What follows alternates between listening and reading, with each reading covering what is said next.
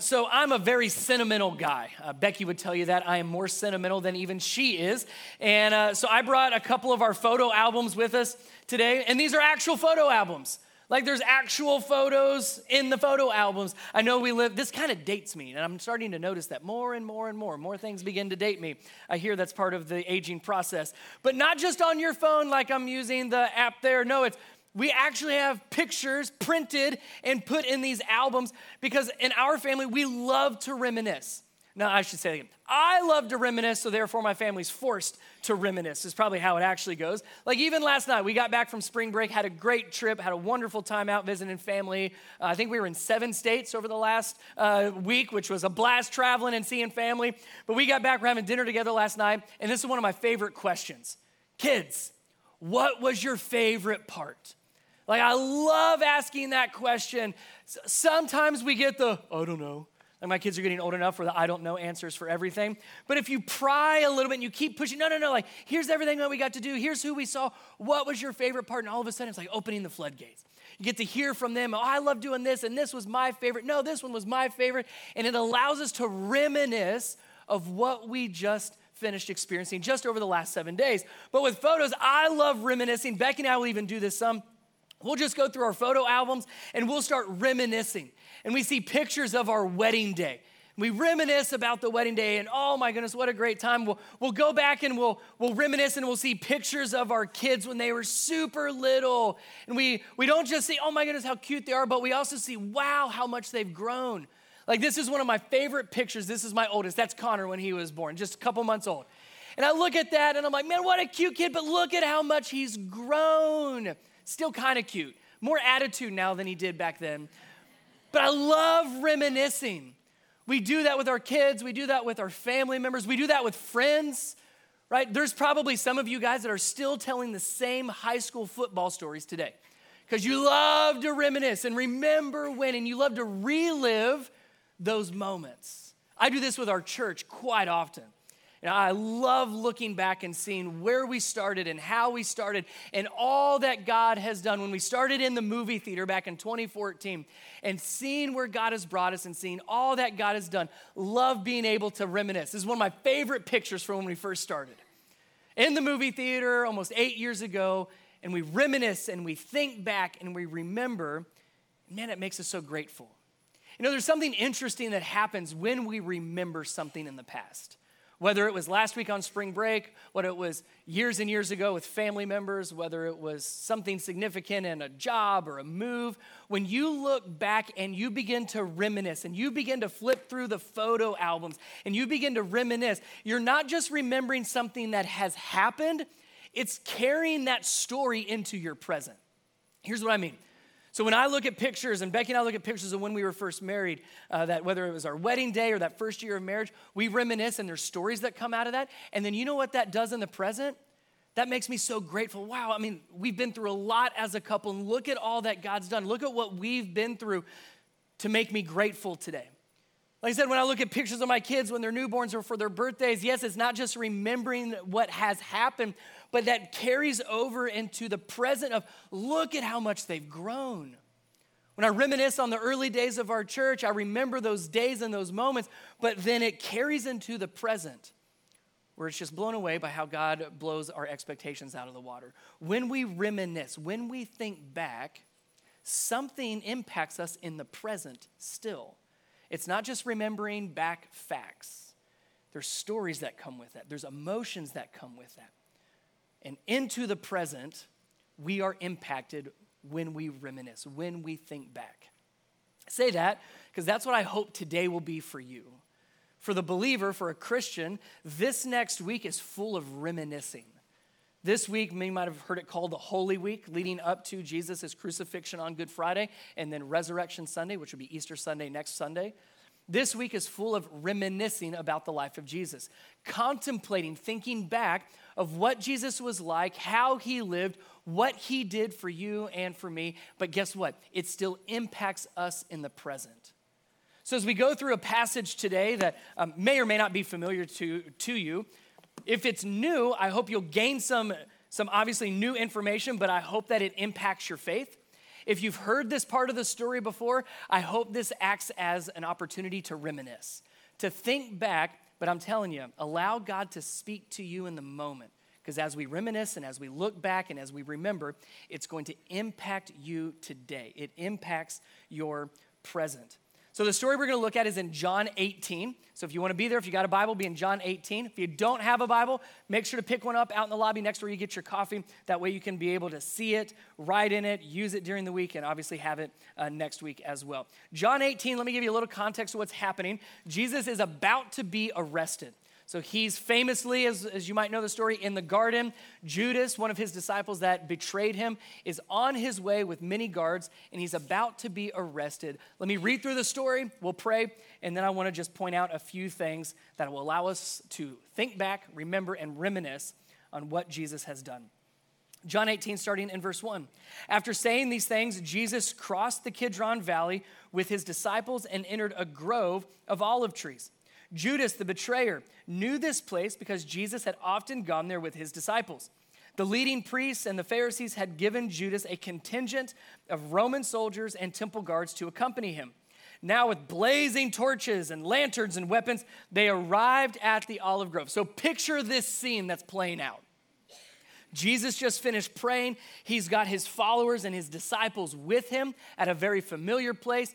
Judas, like I said, one of his disciples who betrayed Jesus, is now showing up with this mini army with pitchforks and lanterns and fire, and they're ready to find Jesus to arrest him. Verse 4, Jesus fully realized all that was going to happen to him, so he stepped forward to meet them. Man, hold on to that. We are going to talk a whole bunch about that sentence.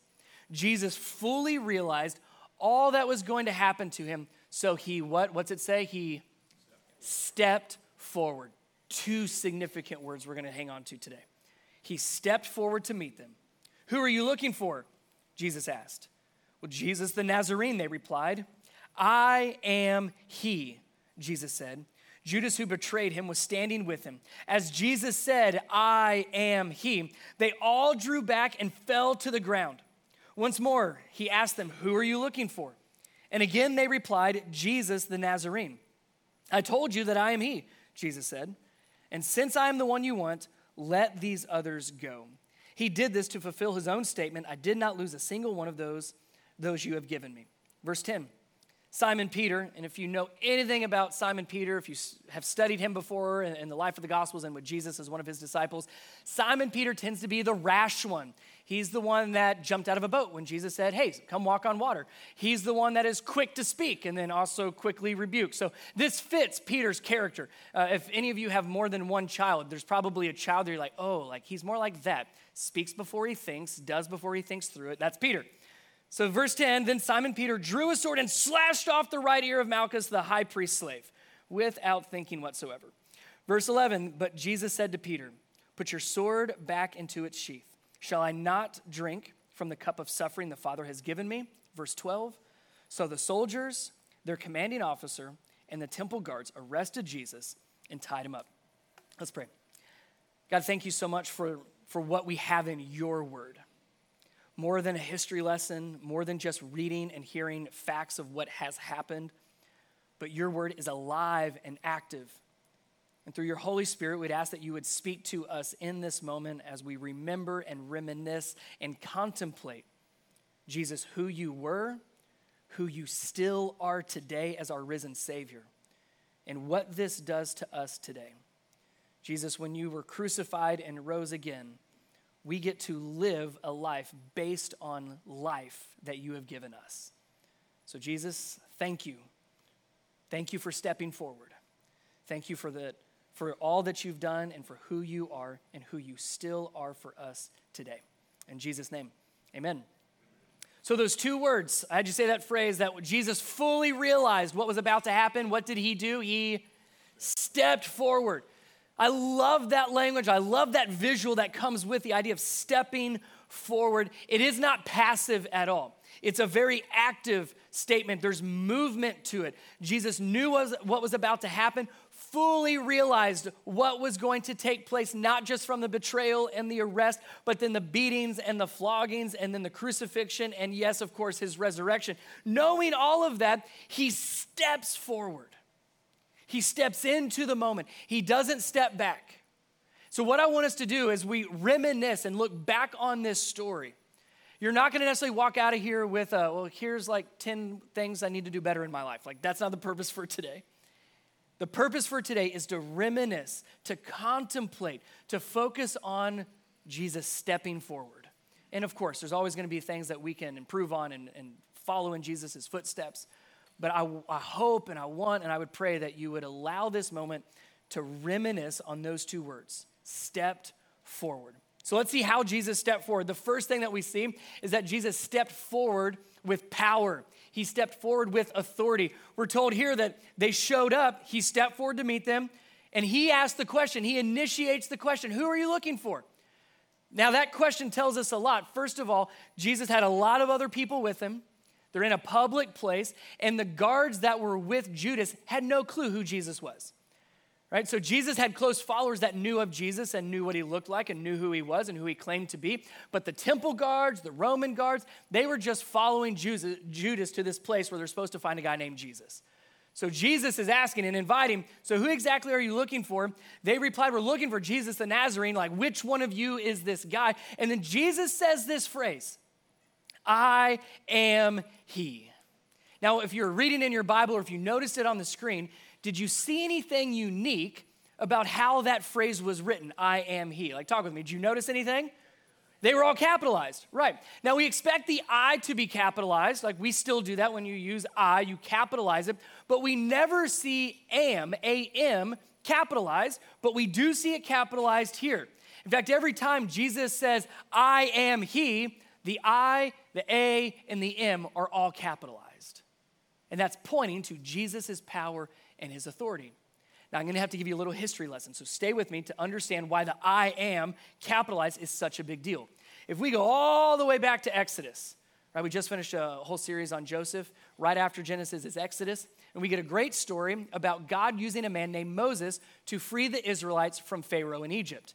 So when God speaks to Moses, he speaks to him, do you remember, through a burning bush. That's right. So God speaks to Moses through a burning bush. The burning bush says, Moses, go tell Pharaoh to let my people go. You've all seen the movie. Great. So that's what Moses is being told to do. Now, Moses gets in this really awkward spot with God talking to a burning bush, okay?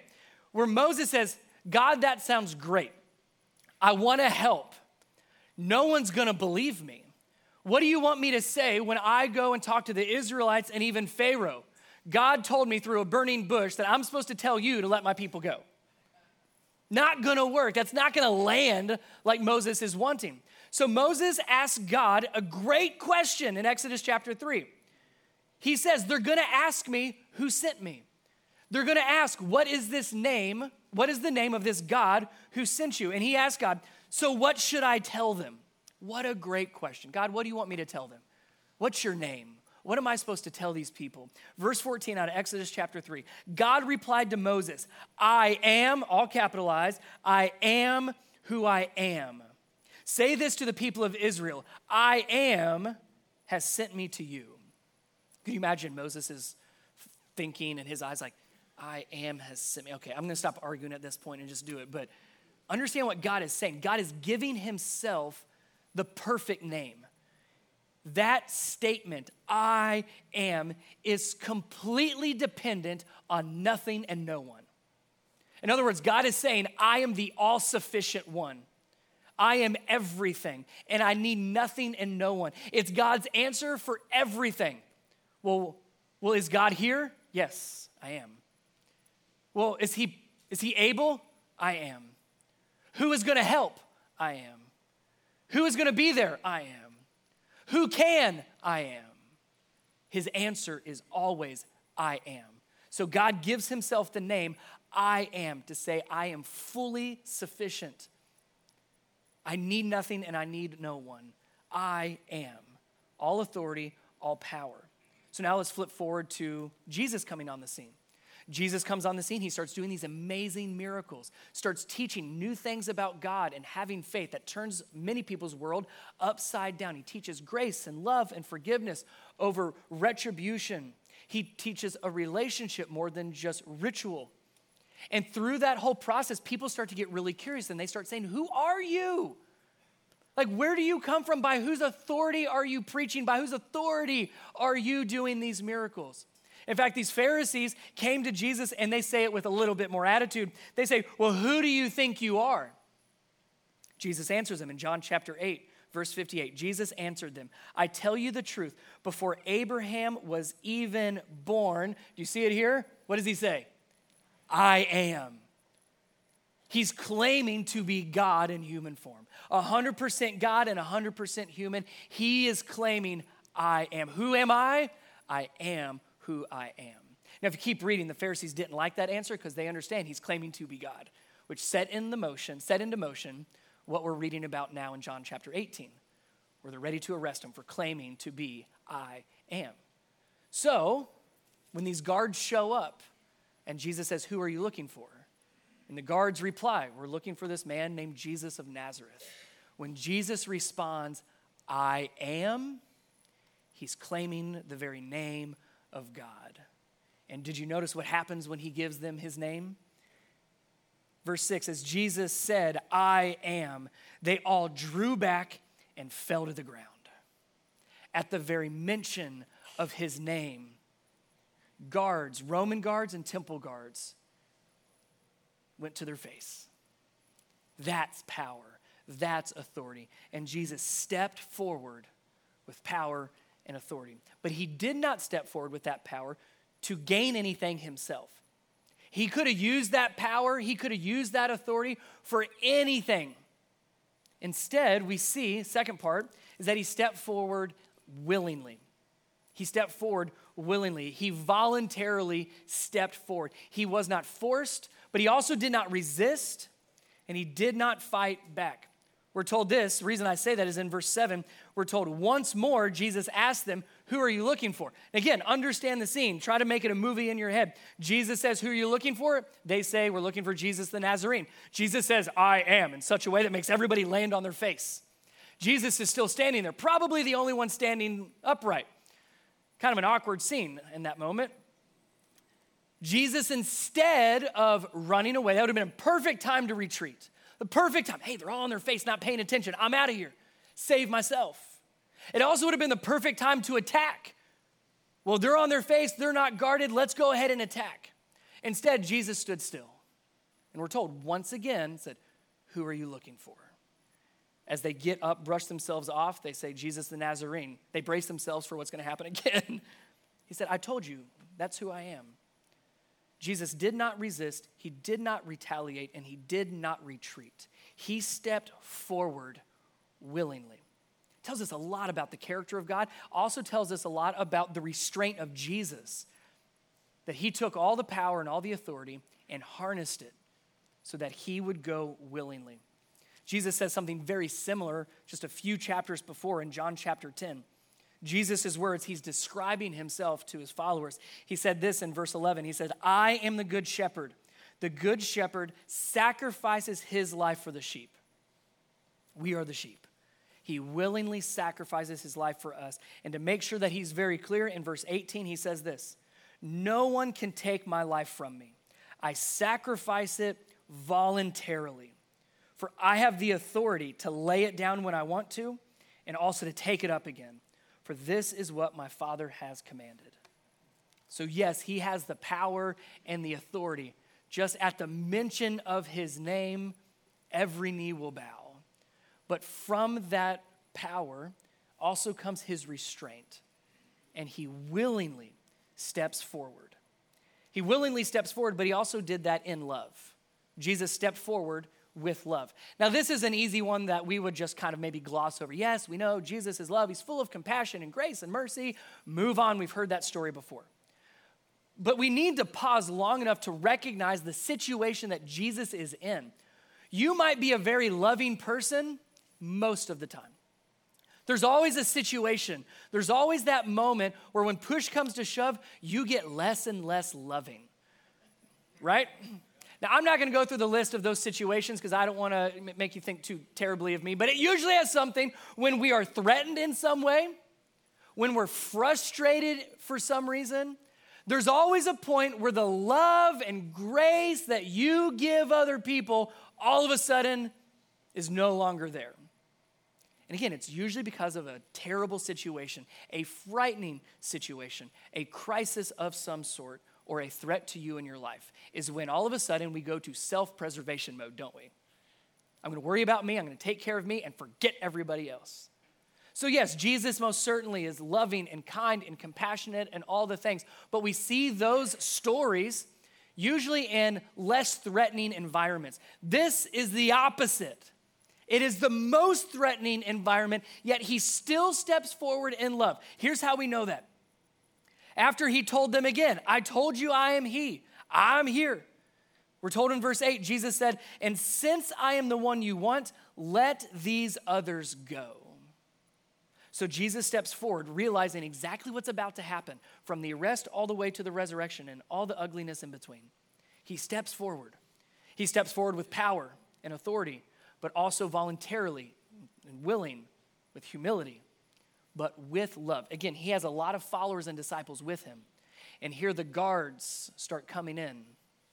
So Jesus steps forward, and I love the visual of this. As he steps forward, notice what he's doing for his followers. He's putting himself between the enemy and his followers. Do you see what he's doing here? Jesus is part of the crowd, which is why they're asking, which one of you is Jesus?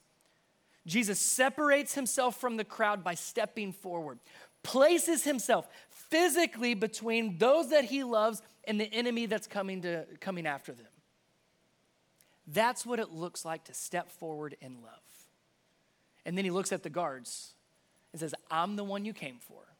I'm the one you wanted. Let them go. What a beautiful picture of compassion. We could put our name in there because that's exactly what he's done for us. Jesus stepped forward to take our place. And he stared death in the face and he said, I'm the one you came for. I'm the one you want. Let Brian go. He let us go. He stepped forward with love by offering himself for us, to taking the punishment that we deserve. He said, no, leave them alone.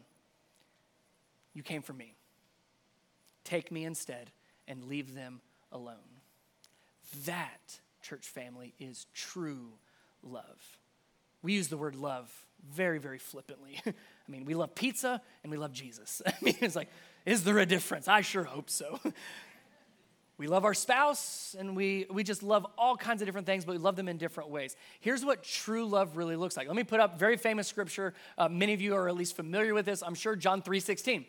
For this is how God loved the world. He gave his one and only son, that whoever believes in him will not perish but have eternal life. If you're familiar with that, that's really the basis of our faith right there. But here's what I want to point out in regards to love, and I mean true love. Because true love, real love, also has a cost, a very real cost. And we see it in the same sentence, in the same breath, we see true love and cost. God loved, he gave.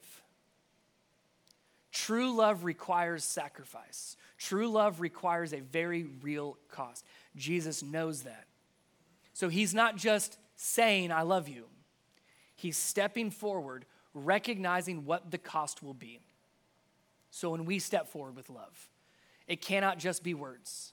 It cannot just be intent and motives. You can have a great heart, but we have to know that if we're going to truly step forward in love, we have to be ready to take the cost, whatever that cost might be. God loved, and then we see the cost associated with it. He gave. Very last part, we see that Jesus stepped forward with purpose. With purpose.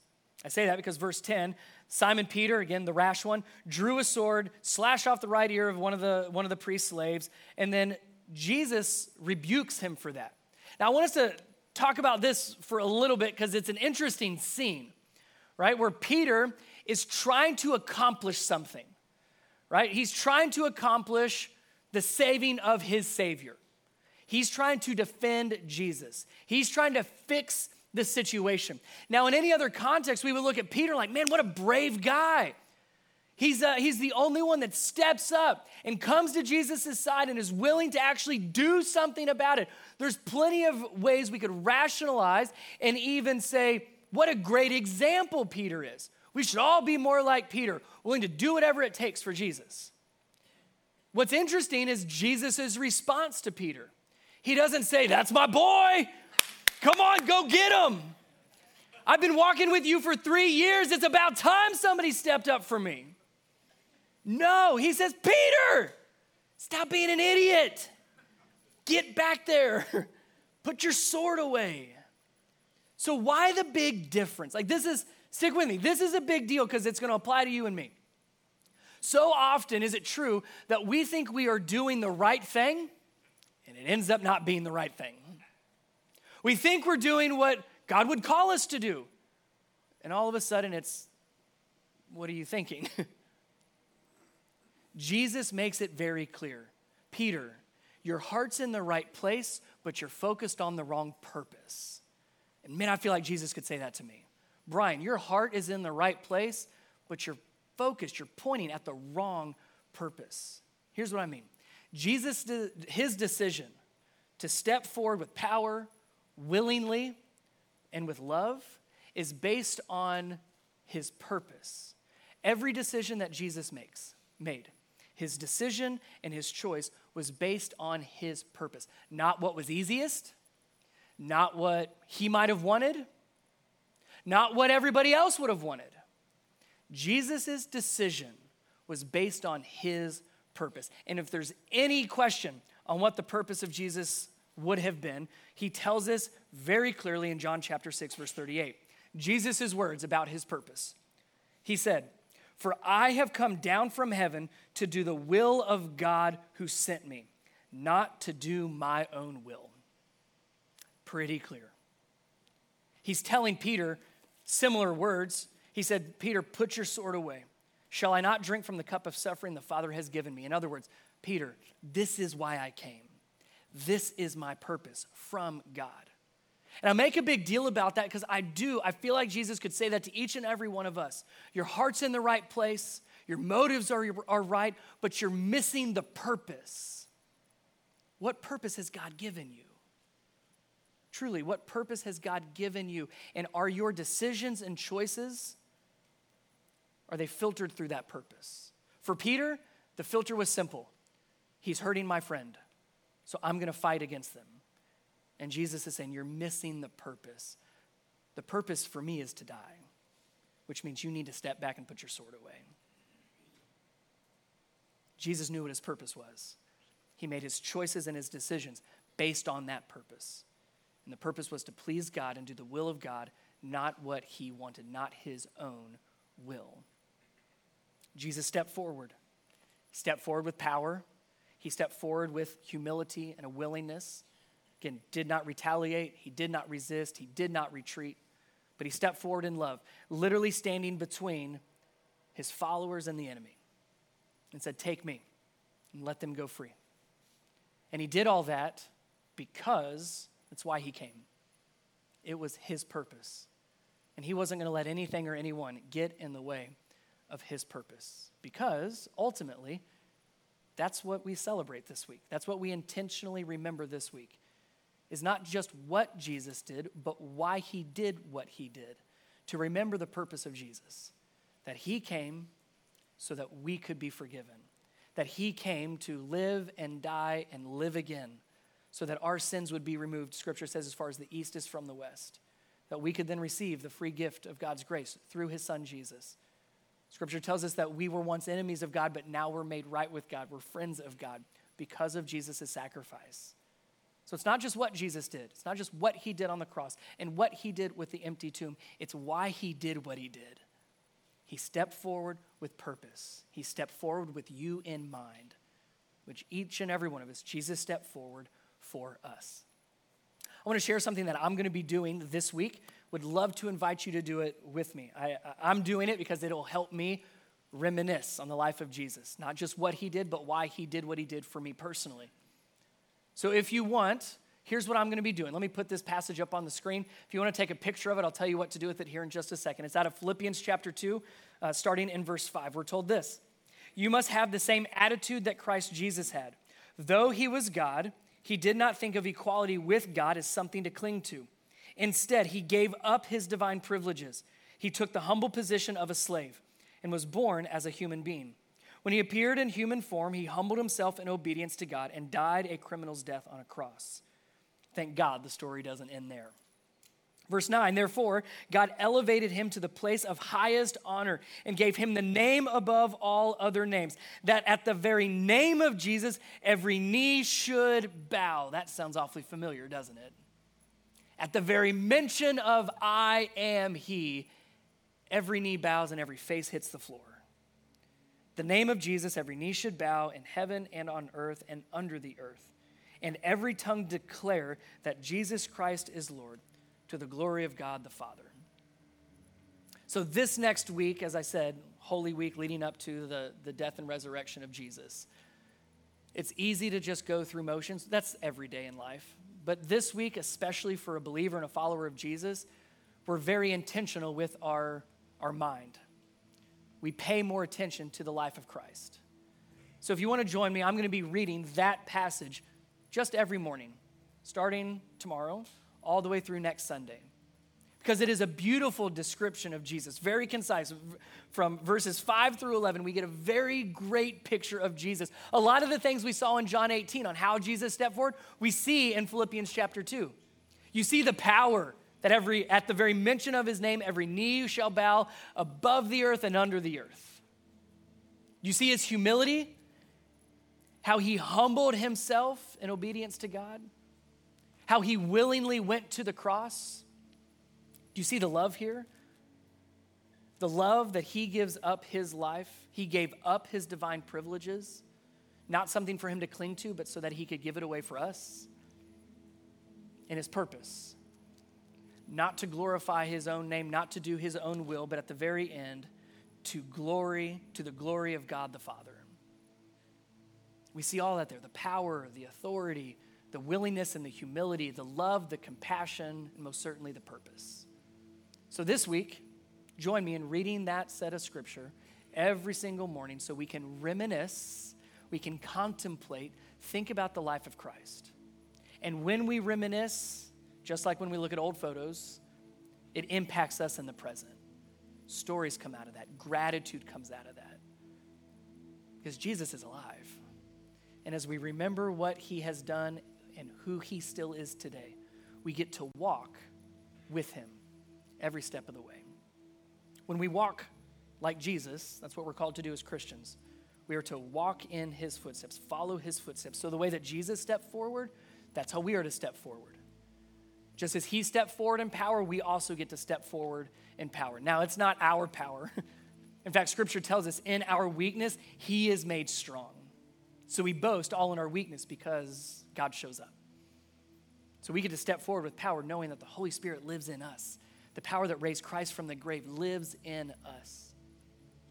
As Jesus stepped forward with humility and willingly, we also step forward with humility, recognizing that we are not the greatest thing in the entire world, that we get to put other people first, that we are under God's authority, that we submit to him with humility and with willingness, loving God and loving others. Like Jesus stepped forward with love and compassion, recognizing there's a cost, we also get to step forward in love and compassion, standing in the gap, fighting for what's right, fighting for other people, but also recognizing there's a cost associated with that. There's sacrifice that comes with the love that we give to God and the people around us. And just as Jesus stepped forward with his purpose, we also make decisions and choices every single day. May they be filtered through the purpose that God has given us. If no one's told you this before, man, please let me be the first one. And if you've heard this before, then let me be a great reminder. God has given you purpose.